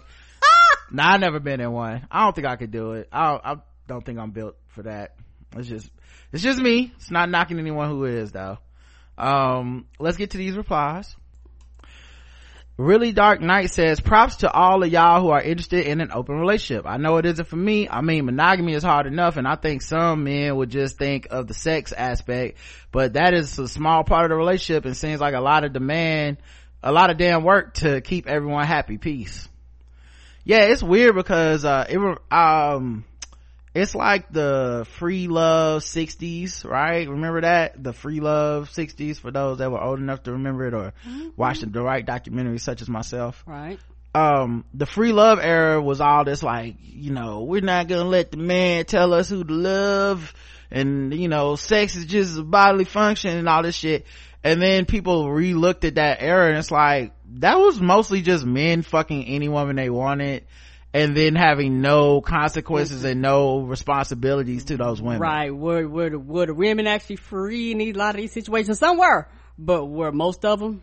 Right. Like while the women may have been making these choices and free to make them, a lot of the men that were benefiting, it wasn't like then women got equality and they were like, yeah, we're just fucking all these young attractive women who happen to just be free spirits, we're just fucking them all and then we're gonna give them jobs in our corporations. No, it was we're fucking them all and they're just whores to us. We're not respecting anybody.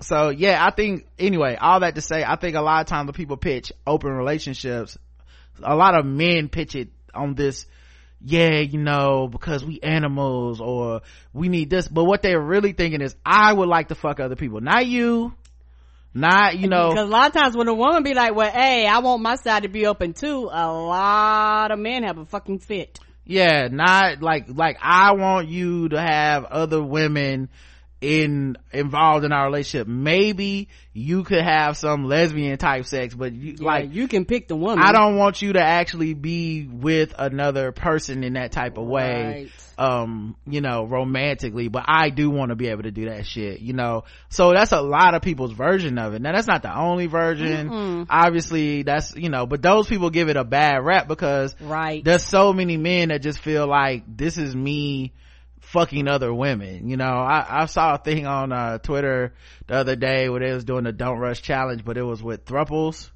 like people with three people in a relationship instead of just two. Okay. Every thruple was a dude with two women. I was like, I don't know, y'all didn't see a pattern here with and like each one, it was like the man would change it to some clothes that I won't comment on their clothes, but some clothes, and then the two women would come up next to him, and I was like, I don't even see this doesn't seem like a lot of diversity in these thruples. It seemed like two brown women splitting a man. So it's not one woman and two men? Everyone was one man, two women, every last one of them. Yeah, they got that one dick rule. Yeah, so not everybody, but a lot of times it's the one dick rule. So I just don't think, I think the version of open relationships that a lot of, as Dark Knight said, that a lot of people talking about is, to a lot of men, it's just me fucking more than one woman and everybody being cool with it, as opposed to if it was two men living in the same house, all of a sudden that then hurts their masculinity, their standing, like all that type of shit. Yeah, which it really doesn't, but for a lot of people, yes. Yeah, but it's because it's not really about that woman being happy and everyone being happy. It's really about what's best for me. Green Eyed Bandit says, does it count as an open relationship if the other person finds out after the fact asking for an ex? Brittany says, I said yes and it wasn't for me, but only because I couldn't just say yes.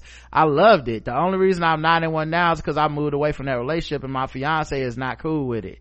He's just a bit jealous that he's always thinks I'm gonna leave him for another woman. I wouldn't do that, but I think I would add one to the relationship. Get a break sometimes, LOL.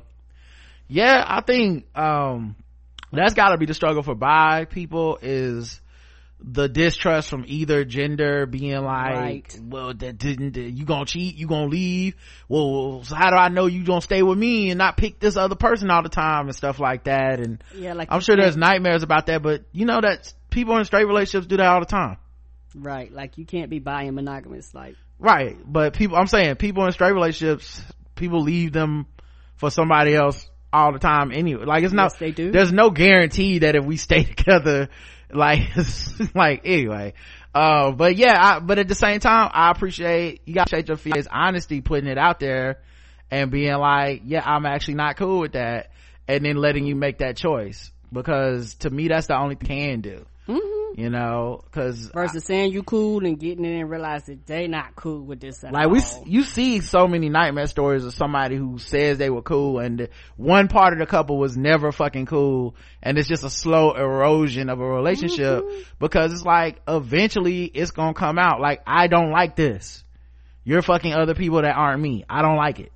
I like people that go, we used to have threesomes all the time, yeah, and then the more and more the person got some leverage in a relationship, the less and less you did it. Guess what that means? Somebody is not down with this shit at some point, when it's all of a sudden it's like maybe on your birthday, it's like, oh, okay, this person's not really cool with this as they said they were, which happens, it's the honeymoon period. There's a lot of shit that happens in the honeymoon period that people think, oh yeah, I'm gonna be doing this forever. It's like, no, you won't. Episode 2091, Raise the Barn. Justin W says, great episode. I really like how you all talked about the media, how irresponsible they are for airing Trump briefings while he lies and tells people to take unproven medicine. The profit motive in the media needs to be fixed if we want fair reporting. Correct. Yeah, I appreciate that, Justin. We had someone in the chat that I guess works in the media arena and in my opinion, seemed to be taking it kind of like personal or something. But I don't know, I've thought about this a lot and I just feel like it's irresponsible for the media to play that shit, man. They are part of the problem when it comes to this. Like the other day when he starts talking about people need to inject bleach and inject light into them and maybe drink, put that shit on a delay. Like then when he says something, no, take that shit out. That we know that's not true. And if some motherfucker dies because they watch CNN and there was no counter, we just let this on the air, there was no counter argument. If I worked there, I would feel responsible. If we then brought on Kellyanne Conway to argue the pros of drinking bleach, I would also feel responsible. I don't give a fuck if Don Lemon was there to cuss her out. It don't make no difference. She shouldn't even be on there, is my point. So I think that's what I was trying to get at, and hopefully most people understood that, because I think there is a level of responsibility, of course, of covering the news. Like, oh yeah, it needs to be covered. He has a press conference, cool. Let's actually cover it though. Let's bring it on, bring up the relevant clips and break it down rather than just give this nigga a fucking platform. Cause, I feel like that shit is, part of the problem at this point. So, but yeah, as always with Trump, man, all I gotta do is wait a couple days. That nigga gonna always prove me right. You know what I'm saying? Like he gonna always prove what I'm like. Trump keeps taking shit to the next level. Literally the day before that, I was like, yo, it's irresponsible. Okay, cool. That's the media shouldn't be at fault for that. Okay, cool. The next day the nigga's like, drink bleach. Okay. All right. What's he gonna say tomorrow? You know what I mean? Like, are y'all, like, are we really doing this? Can we finally admit, like, maybe it's part of the problem is letting the fucking narcissist, psychopath have the fucking room and have all the attention of everybody without even fucking limiting it in any fucking way. Like, maybe that does make us part of the problem. Maybe that makes us. I wonder what he's gonna do today. I wonder what he's gonna do tomorrow. This guy This guy just he's pissing all over us. He's pissing on you. What does it taste like? Chief, what does it taste like? Because you know what? It tastes like piss to me. And yeah, if they say you're editorializing, that's already what the fuck the news does. There was never a time when the news doesn't editorialize what the fuck happens. 0% have we ever had. There's never been a newscast where they didn't put some level of like, and this is what you saw. You know what I mean? Like, so let's go ahead and fucking do your job. If that's the case, then just fucking set up a camera in the White House and we don't need people there. Do a job. Classic R&B Lover says, I voted no on the poll, but I have, what was the poll? Oh, okay. So instead of commenting on the poll, she commented on the site, but the poll is, would you pay a small fee to see the versus battles? Yes or no? 13% say yes, 87% say no. Classic R&B Lover says, I voted on the poll, no on the poll, but I don't have and refuse to get Instagram. I feel overburdened by Twitter and next to no time I spend on Facebook, so I'm not able to watch. Oh, well, yeah, you probably should have. I didn't know to put that as an option. I don't even have Instagram. I shouldn't be voting on this, you know. Mark says, I thought about going to see one of those battles even for free. I saw clips from Teddy Riley versus Babyface Royale on Deezus and Mero. Even assumed they only showed the messed up parts. If that is how these battles go, no thank you. Oh well, I thought I expressed it on the show, but my point is, if you pay for it, then all of a sudden, you know, the quality jumps, right? Yes, it does. Your sound is better. You have engineer. You would have people, even if they remotely, doing all the little things that the standards that people say.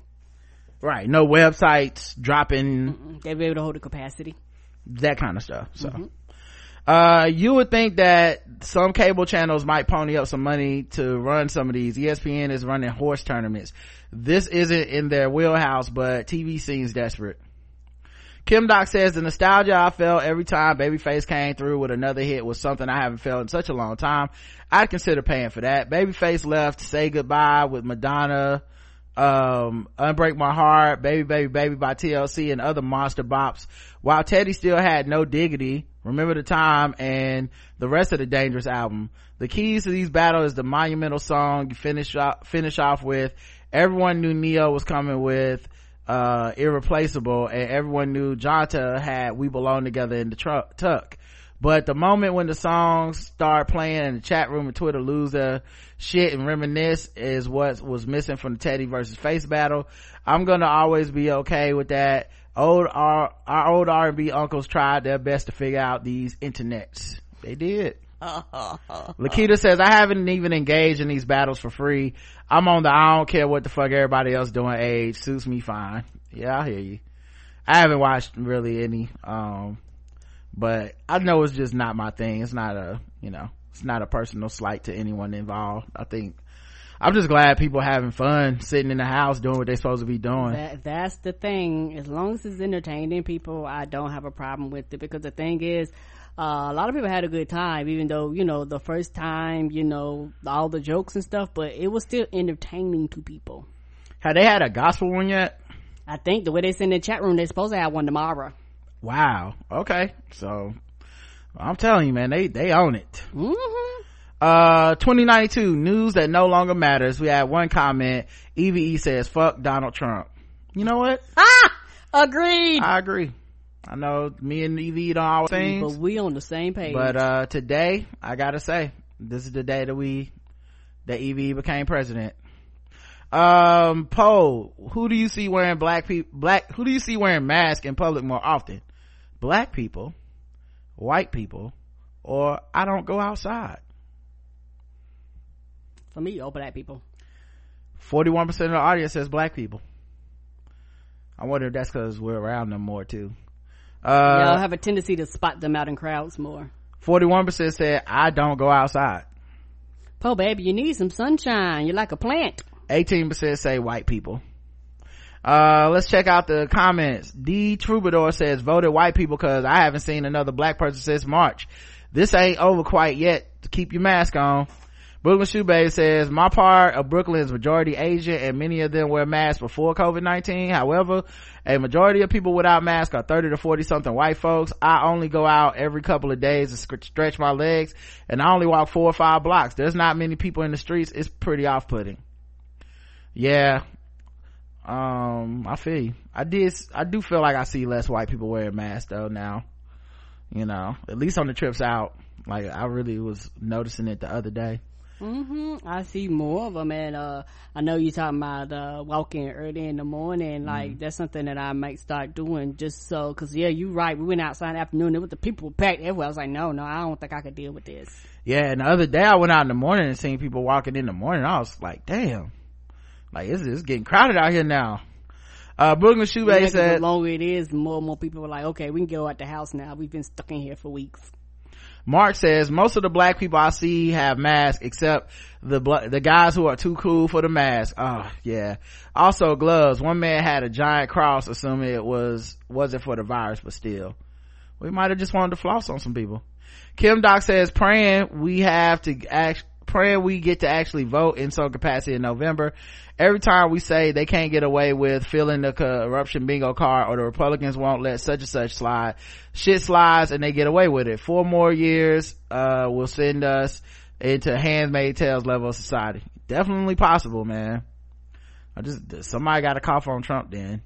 Lakita says, at first I saw mostly black people with gloves and masks, then I started seeing whites do it more, but still not as much as the blacks. I was happy to see the people are finally getting it now, but lots of whites in Nebraska seem to believe that their whiteness is some kind of shield, touching people, talking all close and shit, putting their nasty ass fingers in their mouth, but they're slowly acting like they have some sense. Oh, that makes sense though.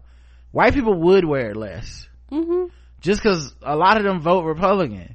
So it's a lot, you know, since one party is out here like it ain't even a big deal, then of course those people are out here like, yeah, it ain't even a big deal. That makes a lot of sense. Felix says, I only go to the stores that are 5 minutes walks from my house, and most times I'm the only one wearing a mask and gloves. Wow. There's cases in my city in North England, so I really don't understand that people aren't extra cautious. One time a lady was out with her 2 kids, no mask or gloves, and one of the little gremlins was coughing, and they would not give me space. The mom was begging them to, but I ended up having to turn around and politely ask them to give me some space. Felt so bad having to scold someone else's kids, and the lady was so apologetic. If stuff wasn't running out from folks hoarding early on, I think there'd be less people out desperately looking for necessities. I'm really lucky my local supermarket was bought out by an international company, though. Would have died without my array of seasonings and tropical fruits. Well, we are tropical people, Felix. So you gotta do what you gotta do to take care of yourself, okay? Don't want no bland food, baby. All right, that's all the feedback on the website. Thank you everybody who took the time to leave us some feedback. I believe we have one voicemail at the voicemail line, which is 704-557-0186. 704-557-0186. Oh wait, this is a butt dial? Wow, butts have been blowing us up lately. Okay, let me tell you something. Nobody loves us as much as a butt dial. Nobody loves us as much as these butts. Okay, I think this is the second week in a row we got a butt dial, so shout out to butts. Shout out to big booties. You know, I've always been an ass man, but you know, it's like picking a favorite child though, really, isn't it? But I guess they love me back. Okay, they are all up on the request line. All right, let me see what emails we have, because you know it'll take forever to look on my computer, so I'll just check the Gmail. Forever. The blackguywtips@gmail.com. Rebecca writes saying, blacks are human too. Good afternoon, Rod and Karen. On the subject of that Val pastor, not only does he have the audacity to hit the needy up for their stimulus checks, but he showed his face on CNN talking about providing 27 buses to round up people who want to come to his service. He said he was going to provide a meal and service for the poor. In his words, these people are so poor they don't have access to the internet. That is why I feel we cannot have sermons online. And then then how they gonna give you tithes? And then he said that his flock were being discriminated against, and the ACLU should be looking into it. I'll give credit where it's due. The reporter pointed out that he doesn't need to collect his flock stimulus checks since he can apply for relief with the government. The pastor said he didn't want to be a burden on the already overwhelmed system, and the reporter quipped, "But you'll take that exempt status?" I was hot after watching that, but then I realized if you're stupid enough to fall for this bullshit, then you deserve that fleecing. That pastor needs a serious godly lesson, and quick. And did you notice in that video the pastor calling out the challenge was what was behind him? Man, that was a beautiful yacht dock. Bet he got one of the biggest yachts of his flock. He probably got the only yacht. He just straight up vowed, and there's no place for unrepentant men like that, not this day and age. Thanks guys for another episode. So great. I had to write you an email. Not to worry though. I'm getting paid to do it on company time. Keep safe, Rebecca. Thank you. Yeah, that's wild. I didn't even notice that. That dude's a piece of shit, man. I'm telling you, man. And I am one, agnostic, atheist, whatever you want to call me. But I'm telling y'all, man, these motherfuckers got to be atheists, man. It don't make sense. How the fuck can you be this evil in the name of God unless you really don't believe in that shit? And you was like, they gonna give me money for saying anything? So I can just keep saying, give me your money. I don't gotta do nothing. I just show up and be like, oh, God wants your money, and they gonna give it to me. Well, yes, I'll do it. For a yacht? For a private yacht. It was either this or go to school for something. I mean, come on. Simone says, episode 2088. Hey, Rod and Karen. I have been trying to stay positive, but being at a distance from my ailing grandmother and solo quarantining is hard. Karen and her burgeoning rap freestyle career made me laugh and clap. Thank you for helping me find joy. Rod, you were great too, but MC Karen was a breakout star. Y'all have some super talented listeners. There are so many times that I learned something new or laughed really hard during the feedback show. Those beats were flames. Glad you all are staying safe, and I appreciate every episode that you make during these crazy pandemic times. Thank you. Heart emoji. Simma. Thanks, Simone. Thank you. And no, I feel like that whole episode was about Karen and her great freestyling. So I don't take any, there's no need to apologize to me. I don't even think I freestyled or anything. No, you didn't. Yeah, that was all Karen with the bars. She was so good. I was like, what's left to say? Zinzi says, hey Rod and Karen, I've been meaning to write in for a while now, but I keep getting distracted. I wanted to thank you guys in particular for the content during the corona apocalypse. It's been hard these days not to let the panic and anxiety overwhelm me, but your coverage has helped me get more confident about leaving the house to go grocery shopping. I also wanted to say that I agree with Rod about having faith in your government institutions, because trust me, you don't want to live in a situation where you can't trust any public officers. Right. Here in Nigeria, the person in charge of our COVID-19 response is not a doctor or a scientist of any sort. A majority of the tests that have been done are actually just politicians getting tested over and over again while the virus spreads in local communities that do not have testing being done. To make matters worse, the president's chief of staff recently succumbed to the virus, and he came in contact with a lot of people before he even submitted himself to testing and eventually died. We don't actually know the extent of our exposure to or have a strategy. We've been under lockdown for a month in my state, but in other states like where my mom lives, the state government refuses to take action because the governor thinks it will make him look weak politically. We are all literally living on a prayer here. So as long as you guys have some people in authority who are actually doing their jobs, I think it's right to keep having faith in them. Our situation in Nigeria makes it very hard to stay positive, but you guys are a big help. Your updates, your jokes, your level heads make me feel like there might be some light at the end of this tunnel after all. Keep doing what you're doing, and thank you again. God bless you guys. I just wish I had the coins to go premium, but I had a dream that one day I will make it to the TBGWT mountaintop. Amen. Amen, baby. Stay safe and healthy, and please stop talking to those strangers. Karen, you're too precious to us. Love, Zinzi. Thank you. She's been doing way better with the talking to strangers, guys. Now I also have mostly been like, you stick to my side during the store, because people know to leave us alone if they see me, and they do, and I'm by myself. It's a whole different story. And thank God for the mask, because now we had a mask, so they can't see Karen smiling at them. They can't, trying to get attention and shit. They can't. You know, I smile through the mask, but they can't see it. It's been a lot safer lately, guys. So, you know, just y'all keep praying for us though. I'm taking it one day at a time, you know, try to take it to stuff where we don't have to get out the car, you know, the car wash, something like that. Feedback show. This is from Trey, who says, hey Rod and Karen, just wanted to send you a big thank you as my feedback show comments. Thanks so much for the premium discount offer. I went ahead and took advantage of it and signed up for premium. Hey, welcome to the club. I didn't even know Trey wasn't. I don't know why I always assumed you was premium, Trey.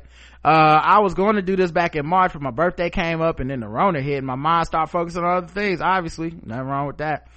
But anyways, thanks so much for that, and I can't wait to get started listening to the backlog of premium shows. Thanks, Trey Swindu. Thank you. Yeah, and you know, to be honest, or just to elaborate a little bit more, that was an idea that Karen had, really, to do the sale. Karen's such a businesswoman, you know, like I know how to do a lot of technical stuff, but Karen's always like, we could do this, you know, and sometimes I do come up with stuff too, you know, like I think I came up with the Black Friday sale, and the Cyber Monday sale, and that was a thing that I wasn't even sure if we could do that on our site, but I figured it. I was like, I kept thinking about it, I thought for years, and I was like, oh, this is how we can do it. And so that was, you know, it was cool to be able to do that. And I know, like, in this time, like, there's people that, you know, they're trying to save some money, you know, maybe they're premium already, and they're like, well, if I switch over to this $100 a year, that's basically $8 a month, right? And for $8 a month I can swing this, but you know, paying the full price I can't anymore. Because I know a lot of people that are premium, they actually, some of them don't even listen to shows, they just love and support us and want to make sure that we're here, right? You know, because we do put out a lot of content, so they might not even have time to listen to all that shit, but they just want to make sure that we're here and stuff. And I know that this is about to be a difficult time, and people, you know, people might have to make some decisions and cut some things.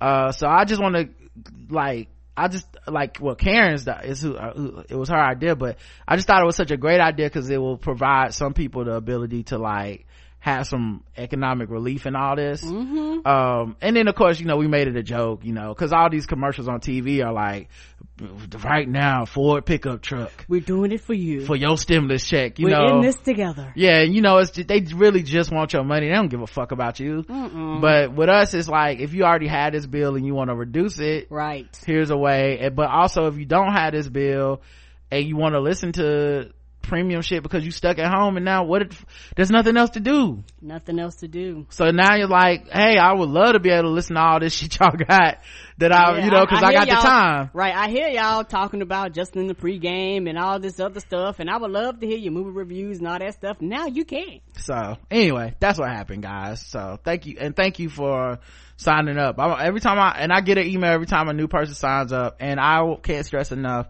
if you have any issues on the site, you have any issues with your login, any issues seeing the premium page, any issues figuring out how to get the RSS feeds to work, email me, theblackguywhotips@gmail.com. We'll figure it out. I've walked so many people through this shit at this point, y'all. Like, you're not a bother, okay? No. Like, I know that's our job. I know it's a staff of one essentially when it comes to it is a staff of one when it comes to IT. I know, and some people, I do the other shit, but yeah, IT is one. I know if you thinking like me, then you're a person that I don't want to be a bother. You're not being a bother. You're not a pain in the ass. If I can walk Karen through, I have years of training, I have walked Karen through so many technical things. Yes, there's no way you can be worse than that. Okay, so y'all, and I'm bad. I done went from, you know, what is a cookie to being able to do a ring. Right, so I'm just saying, we can get there together. I'm not gonna fuss at you. I'm not like these other blacks on Twitter that have businesses that then take screenshots of y'all's emails and tell everybody how much they fucking hate having customers who give them money. I'm not one of those people. We do good customer service. So, you know, I worked in corporate America. I know you can't be talking to your customers all crazy. Not if you want their money, no sir. Email me if you have an issue and we'll figure it out together. I try to get back to people as fast as possible, but you know, Sometimes a nigga gotta sleep and eat and shit, but you know, we'll figure it out, guys. So thank you to everybody who took the time to sign up, period. Cooley High is the name of this one from MLN, who says, watch Cooley High, you will not be disappointed. Yeah, I think on This Too Much I mentioned I have not seen Cooley High or School Days. Now I see School Days. I probably have seen Cooley High. I don't remember because that's been so long ago. I think I have, not sure, but I know for a fact I seen School Days.